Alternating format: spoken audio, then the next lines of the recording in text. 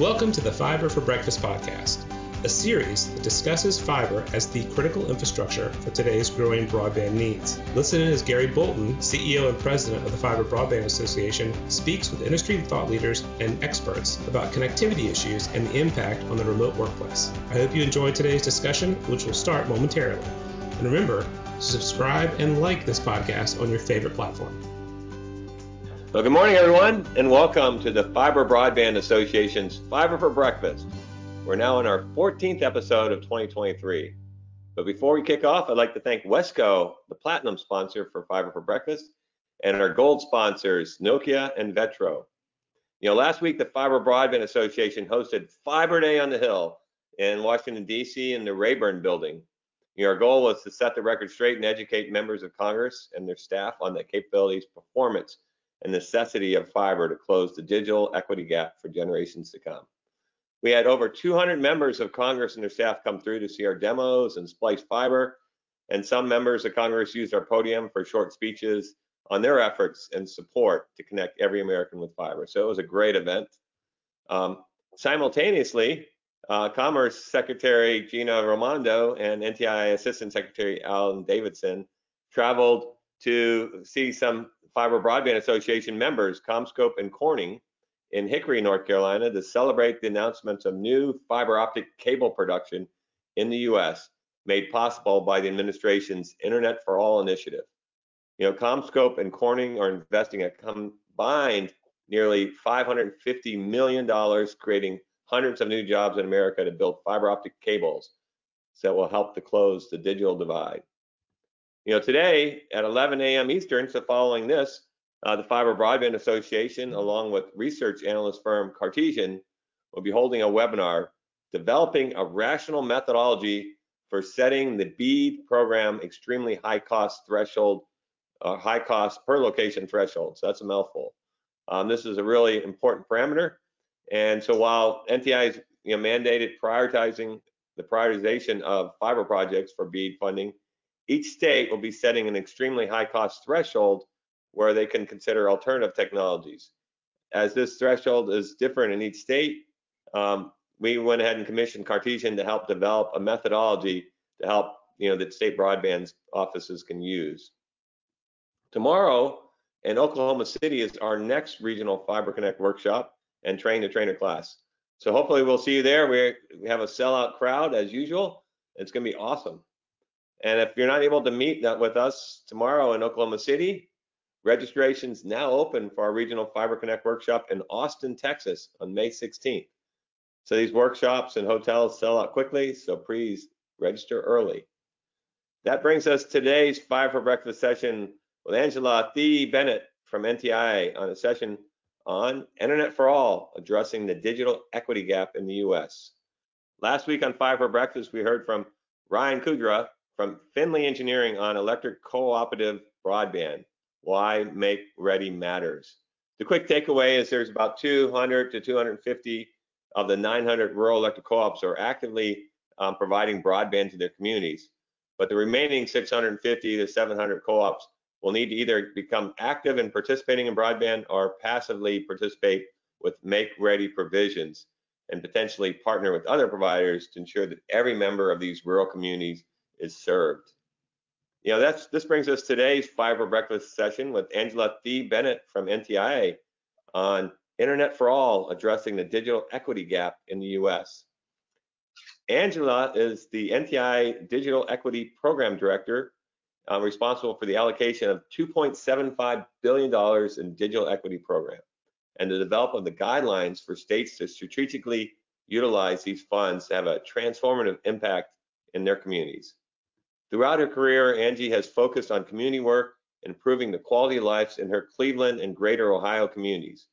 Her vast community and public sector experience includes leading East Cleveland's Department of Community and Economic Development, serving as the superintendent of community school in Cleveland, and the Ohio State Board of Education. In her previous work at community-based internet service provider, she was instrumental in growing the customer base and helping over 1,500 individuals benefit from affordable digital access during the height of the pandemic. Angela is an advocate and ambassador for equity and inclusion using her network and voice to elicit social change. So welcome, Angie. And for our audience, please type in your questions as we go, and we'll work those into the Q&A at the end.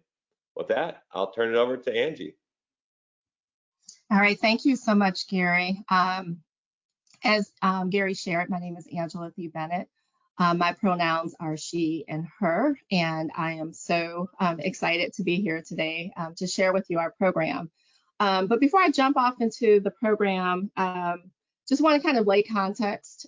We all know that, the pandemic amplified what many of us who have been in this space have already known, was that access to affordable, reliable, high-speed internet is not a luxury, but a basic necessity. And what we experienced during the pandemic was that children were not able to access their learning. Seniors were not able to get access to health care from the comfort and safety of their homes. And many individuals found themselves unable to access basic essential services from the government, or even to access workforce. And so in response to the pandemic crisis, under the leadership of the Biden-Harris administration, Congress on a bipartisan basis passed the bipartisan infrastructure law, and part of that is the Digital Equity Act programs. And so as part of the bipartisan infrastructure law, $48 billion was allocated to NTIA. As part of that $48 billion, $42.45 billion was allocated to BEAD, the Broadband Equity Access and Deployment Program, which not only brings the last mile internet to the home, there's also significant people. Because while we're focused on the technical aspects of the program, we don't want to lose focus on our purpose, and that is the people, and that's even integrated within the BEAD program with the workforce development. And then there's the Digital Equity Program, the $2.75 billion that once BEAD gets them connected, we're here to ensure that everyone has access to the internet-enabled devices and the resources that they need to live a fulfilling life. We also have the Tribal Program, $2 billion, which brings internet access onto tribal lands, as well as adoption and meaningful use. And then the $1 billion of the Middle Mile program to build out the Middle Mile infrastructure. So under the Digital Equity Act, we have 3 programs. The first is the State Digital Equity Act State Digital Planning Grant Program, and that's $60 million. It's a formula-based program that goes directly to the states. And for purposes of our grant program, the District of Columbia and Puerto Rico are treated as states, territories, and tribal communities to develop digital equity plans. All of the states have been awarded their plans, are in the process of developing their plans. By the end of this year, we anticipate that all states will have completed their state digital equity plans, and then we'll submit them to us in early 2024 when we open the State Capacity Grant Program, which is a $1.44 billion program, so that states can implement the plans that they developed during the planning process.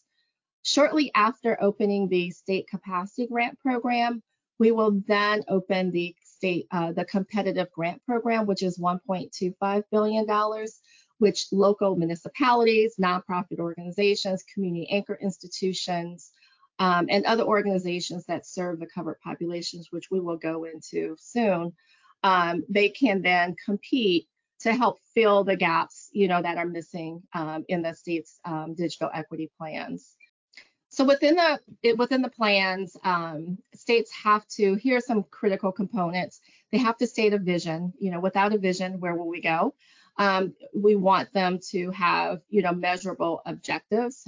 It's important, during the pandemic, everyone was in crisis mode, and it was, how many, outputs, how many devices we can get out, how many, individuals can we get connected. And so what we're trying to do is, in Congress and the administration was so insightful, is to have people take a step back and engage in the planning so that we can ensure that we're going to have the impact from the funds. And so that's making sure that the objectives are measurable.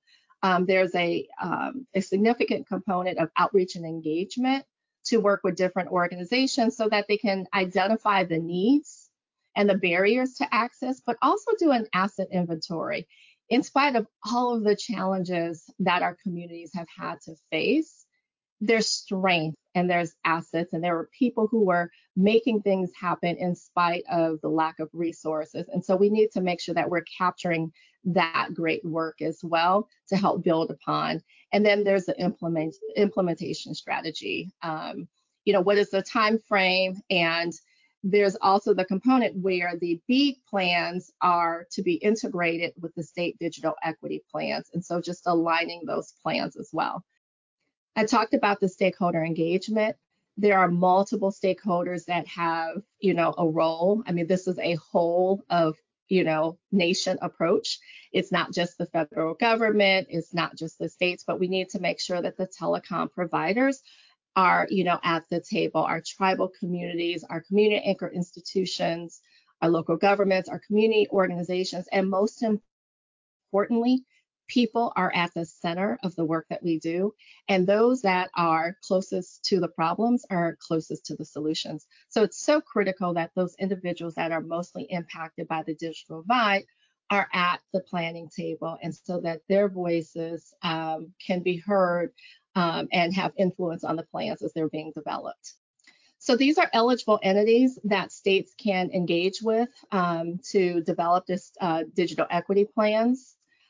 Community anchor institutions, organizations that represent our covered populations, our public housing authorities, entities that carry out workforce development plans. So those are just a few of the organizations that are eligible as sub-grantees under the Digital Equity Planning Grant. So these are our covered populations. So our covered populations are low-income households, our aging population, so age 60 and above, are incarcerated individuals, which includes those that are, re-entering that may be in a halfway home as well. Anyone that's, confined, restricted. Our veterans population, our peoples with disabilities, people with language barriers, which includes our low literacy, and our immigrant population, our racial and ethnic minorities, and our rural inhabitants. And know that these are not exclusive, but they're intersect. So you may have someone who's from a low-income household that's also a member of the aging population as well, or someone who is a veteran that lives in a rural community. And so it's important to take a holistic view and not silo the individuals, that we're working with.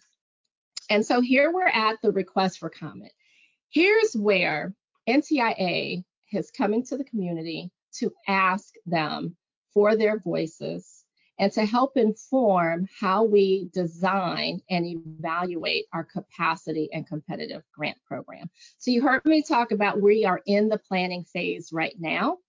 States will submit their plans by the end of this year, and in early 2024, we will open the $1.44 billion capacity grant program. Next slide. So during this time period, we wanted to hear from you. Tell us how we should be designing our capacity and competitive grant programs.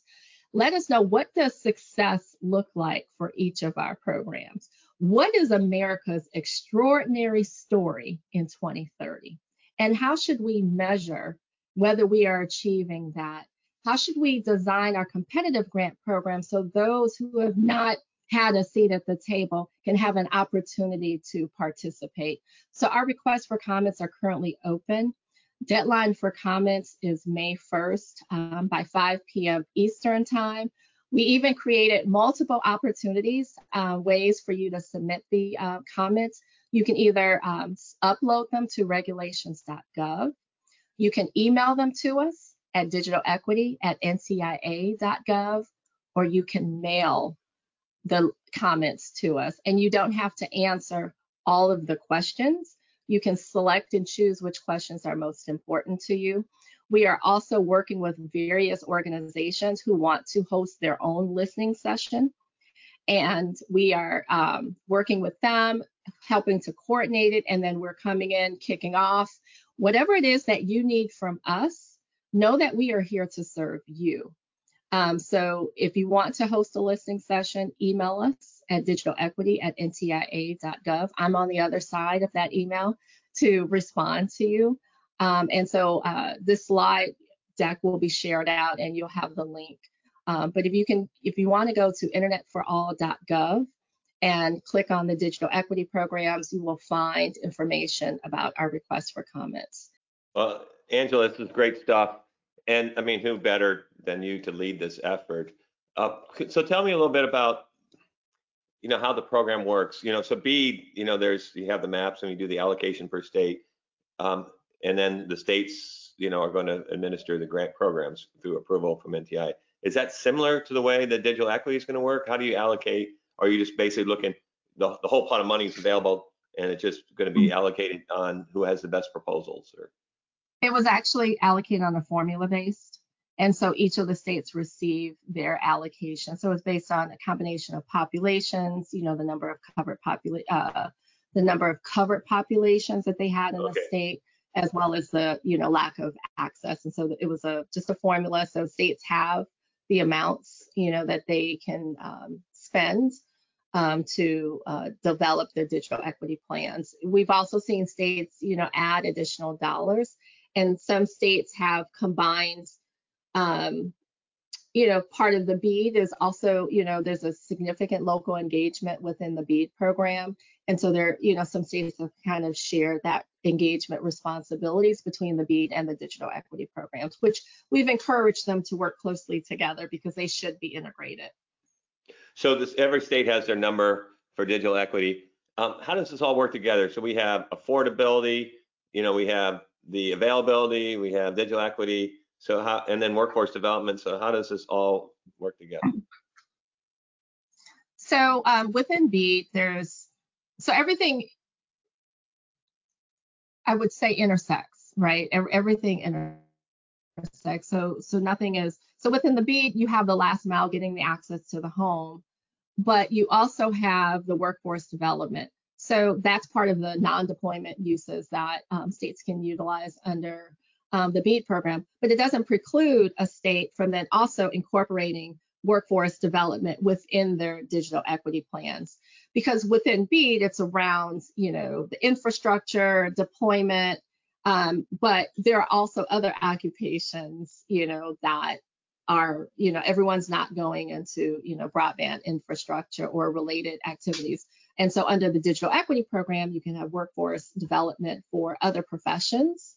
And then also some of those, we also know workforce development, particularly with our underrepresented populations, that there's additional services that are needed, wraparound services to ensure that, they are successful as well. So it's really encouraging states to take a very holistic approach and, not just look at the BEAD funding or the DE funding, but then also looking at other state funding that they can, stack and layer on top of our programs, as well as bringing in philanthropy and, and other investments, because the reality is, $48 billion is a lot of money. However, it's going to take more than that in order to truly close the digital divide and achieve, equity for all. So, tons of questions popping in here. So what data did you use to quantify the covered populations? Was that census data? Or? It was census data. And the census, we have the population viewer. So if you go to our website, you'll see the census population viewer. And I do recognize, and we all recognize, that that population viewer was at a, kind of a high level, a state level. We have worked with the census, and they'll be releasing an updated version of that, which will take it down to the census tract level so that you can really measure your baseline and then the growth from there as a result of the interventions that that states have identified in their digital equity plans. So there's this, one of the questions that came in is, for the disabled, equity is not a matter of infrastructure, connectivity, or affordability like ACP. It's bridging the technology technology gap for accessibility to assistive, adaptive technologies. So how does that roll into this? Oh, well, our disabilities population is one of our covered populations. And so in all of the state's digital equity plans, they are required to, you know, not just address, but they should be, they should have a seat at the table. And so we are also working with organizations, not just within our federal agency, sister agencies, but we are reaching out to other organizations that are serving the disabilities community and making introductions to the states as well. So if there are individuals that are serving in this space and would like to reach out to us, please, feel free. I encourage you to reach out to us. What you will also find on the internetforall.gov website is we push for transparency. And in order to have a seat at the table, you need to know where the table is at. And so if you go to the map and click on each state, it will provide you with the state broadband office contact for that state. NTIA also has state federal program officers that are boots on the ground in every single state to serve as that connector between the community and the state. So feel free to reach out to your state federal program officer. Their contact information is listed there as well. Great. So one of the questions that came in is, does NTI have a preference on a community partner model or like a direct provider model? We encourage communities to develop a model that best meets their needs. And I don't see that it's a this or that, but I think it's a this and that. Again, it's a whole of nation approach. We need everyone to the table. We do encourage states to invest in the organizations that are within their states as well, because there's a people ask about sustainability, what happens when this is over? And it's important to invest in organizations within your state to help build the capacity of those organizations so that when these funds are expended, the work can continue. So how do you know when we've achieved success? What are the metrics that you're looking for to really know that, did this work? And, do we have digital equity? That's why we have a request for comments.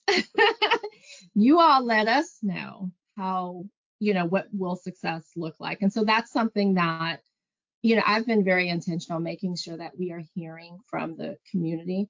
There are a tremendous amount of people who've been doing this work prior to, the bipartisan law, getting passed in November of 2021 and this program and this position being created. I recognize there are people there in this space for 20 years.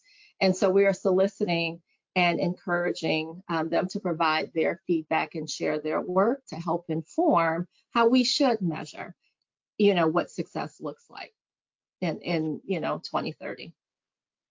So one of the things I've run into is, so telehealth to me is, to be able to provide world-class healthcare to every American, no matter where they're located or what their social economic bracket is.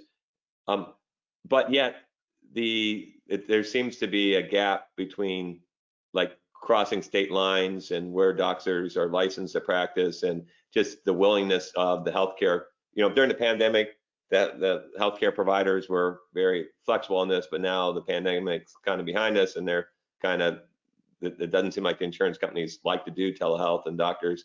I mean, how do we get everybody on board so this can be, if we're going to have digital equity, we need to make sure that everybody has world-class healthcare. And that's one example. Gary, I agree. I mean, what we're going to see as a result of, I'll call this a movement, this is that we'll see policy changes. I mean, that's true. Pre-pandemic, one of my kids, went away to college and I wanted his therapist to continue to engage and she couldn't because it crossed state lines. And, for folks to want to go back to what it was prior to the pandemic, we need to move into a new normal and being able to access, healthcare, with providers and, with mental health. It's the trusted relationship with your provider is so critical. You can't just pick up and, reestablish that trust someplace else.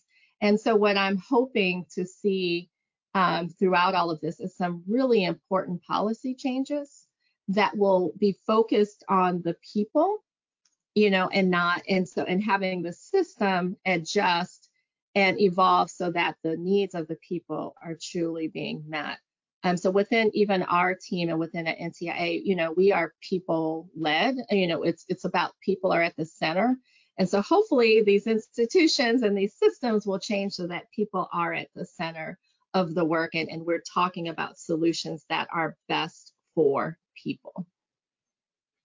No, fantastic. Because we had the Harvard mental health guys on Fiber for Breakfast, and they were talking about how their patients that can use their phone and they can be able to track, how much sleep they're getting and their activity, and be able, so that a lot more actionable outcomes, and just, we're seeing a lot of better patient outcomes on mental health.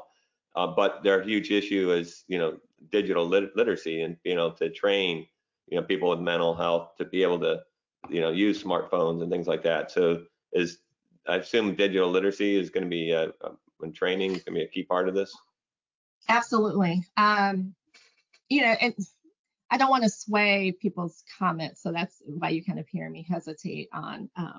But it would be nice. It would be great for our country, so that when we reach a point where everyone has the access that they need, the devices that they need, and the skills, and they can choose. Everyone's not going to use every aspect of the internet, but people should have options. And they should have the skills that they need to be able to utilize the internet in the way that best meets their needs. What about reaching the incarcerated? So you mentioned the people that are coming out of corrections, but is it, where is there a line there, or is it just, how do we look at incarcerated? We are reaching them. Our goal is to reach them while they are incarcerated to reduce the recidivism rate. So we've been meeting with the correctional education directors across the country, connecting them to their state broadband office. We are actually going out. We've visited institutions. So we were at the Michigan Vocational Village. Those are for individuals who are 18 months pre-release, and they can apply to go into a program and receive training, and will actually have a job placement prior to release. We're going to visit another institution in Florida. On the 19th, I'll be at an institution in Ohio. So we're not just talking about it, we're actually going out and looking at best practices and wanting to lift those best practices up, because we know that if we can help reduce the recidivism rate and increase success for our returning citizens, that also has an impact on their children and their families and education, our educational outcomes for our kids. When I was in education as a superintendent, I had young people whose families were incarcerated. Back then, we did a letter writing campaign, and these were students where I had the most behavior issues with. When the letter campaign started, where the child would write and the teacher would write to the parents, sending the work for the child, that child's behavior changed. It went from, engaging in things they shouldn't, to, I want to be caught doing good because I want you to write a letter. I want to send this, report to my parent, and then the parent would write back. And so that helps educational outcomes for our kids, as well. Well, Angela, what you're doing is so incredibly important. Hopefully you'll get a lot of great comments on your request for comments here by the end of the month. So anyway, we just really appreciate everything that you and your team at NTI are doing to close the digital equity gap across our nation. And I want to thank everybody for joining us today, and look forward to getting back together next Wednesday, where we're going to be discussing Communities Thrive with Fiber Broadband with Mary Jander from Futurium, and the Fiber Broadband Association's VP of Research, Debbie Kish. So you're not going to want to miss that, and we'll see you guys next Wednesday. Also, 30 minutes, please join me again for the extremely high cost threshold discussion with Cartesian. Thanks, everyone.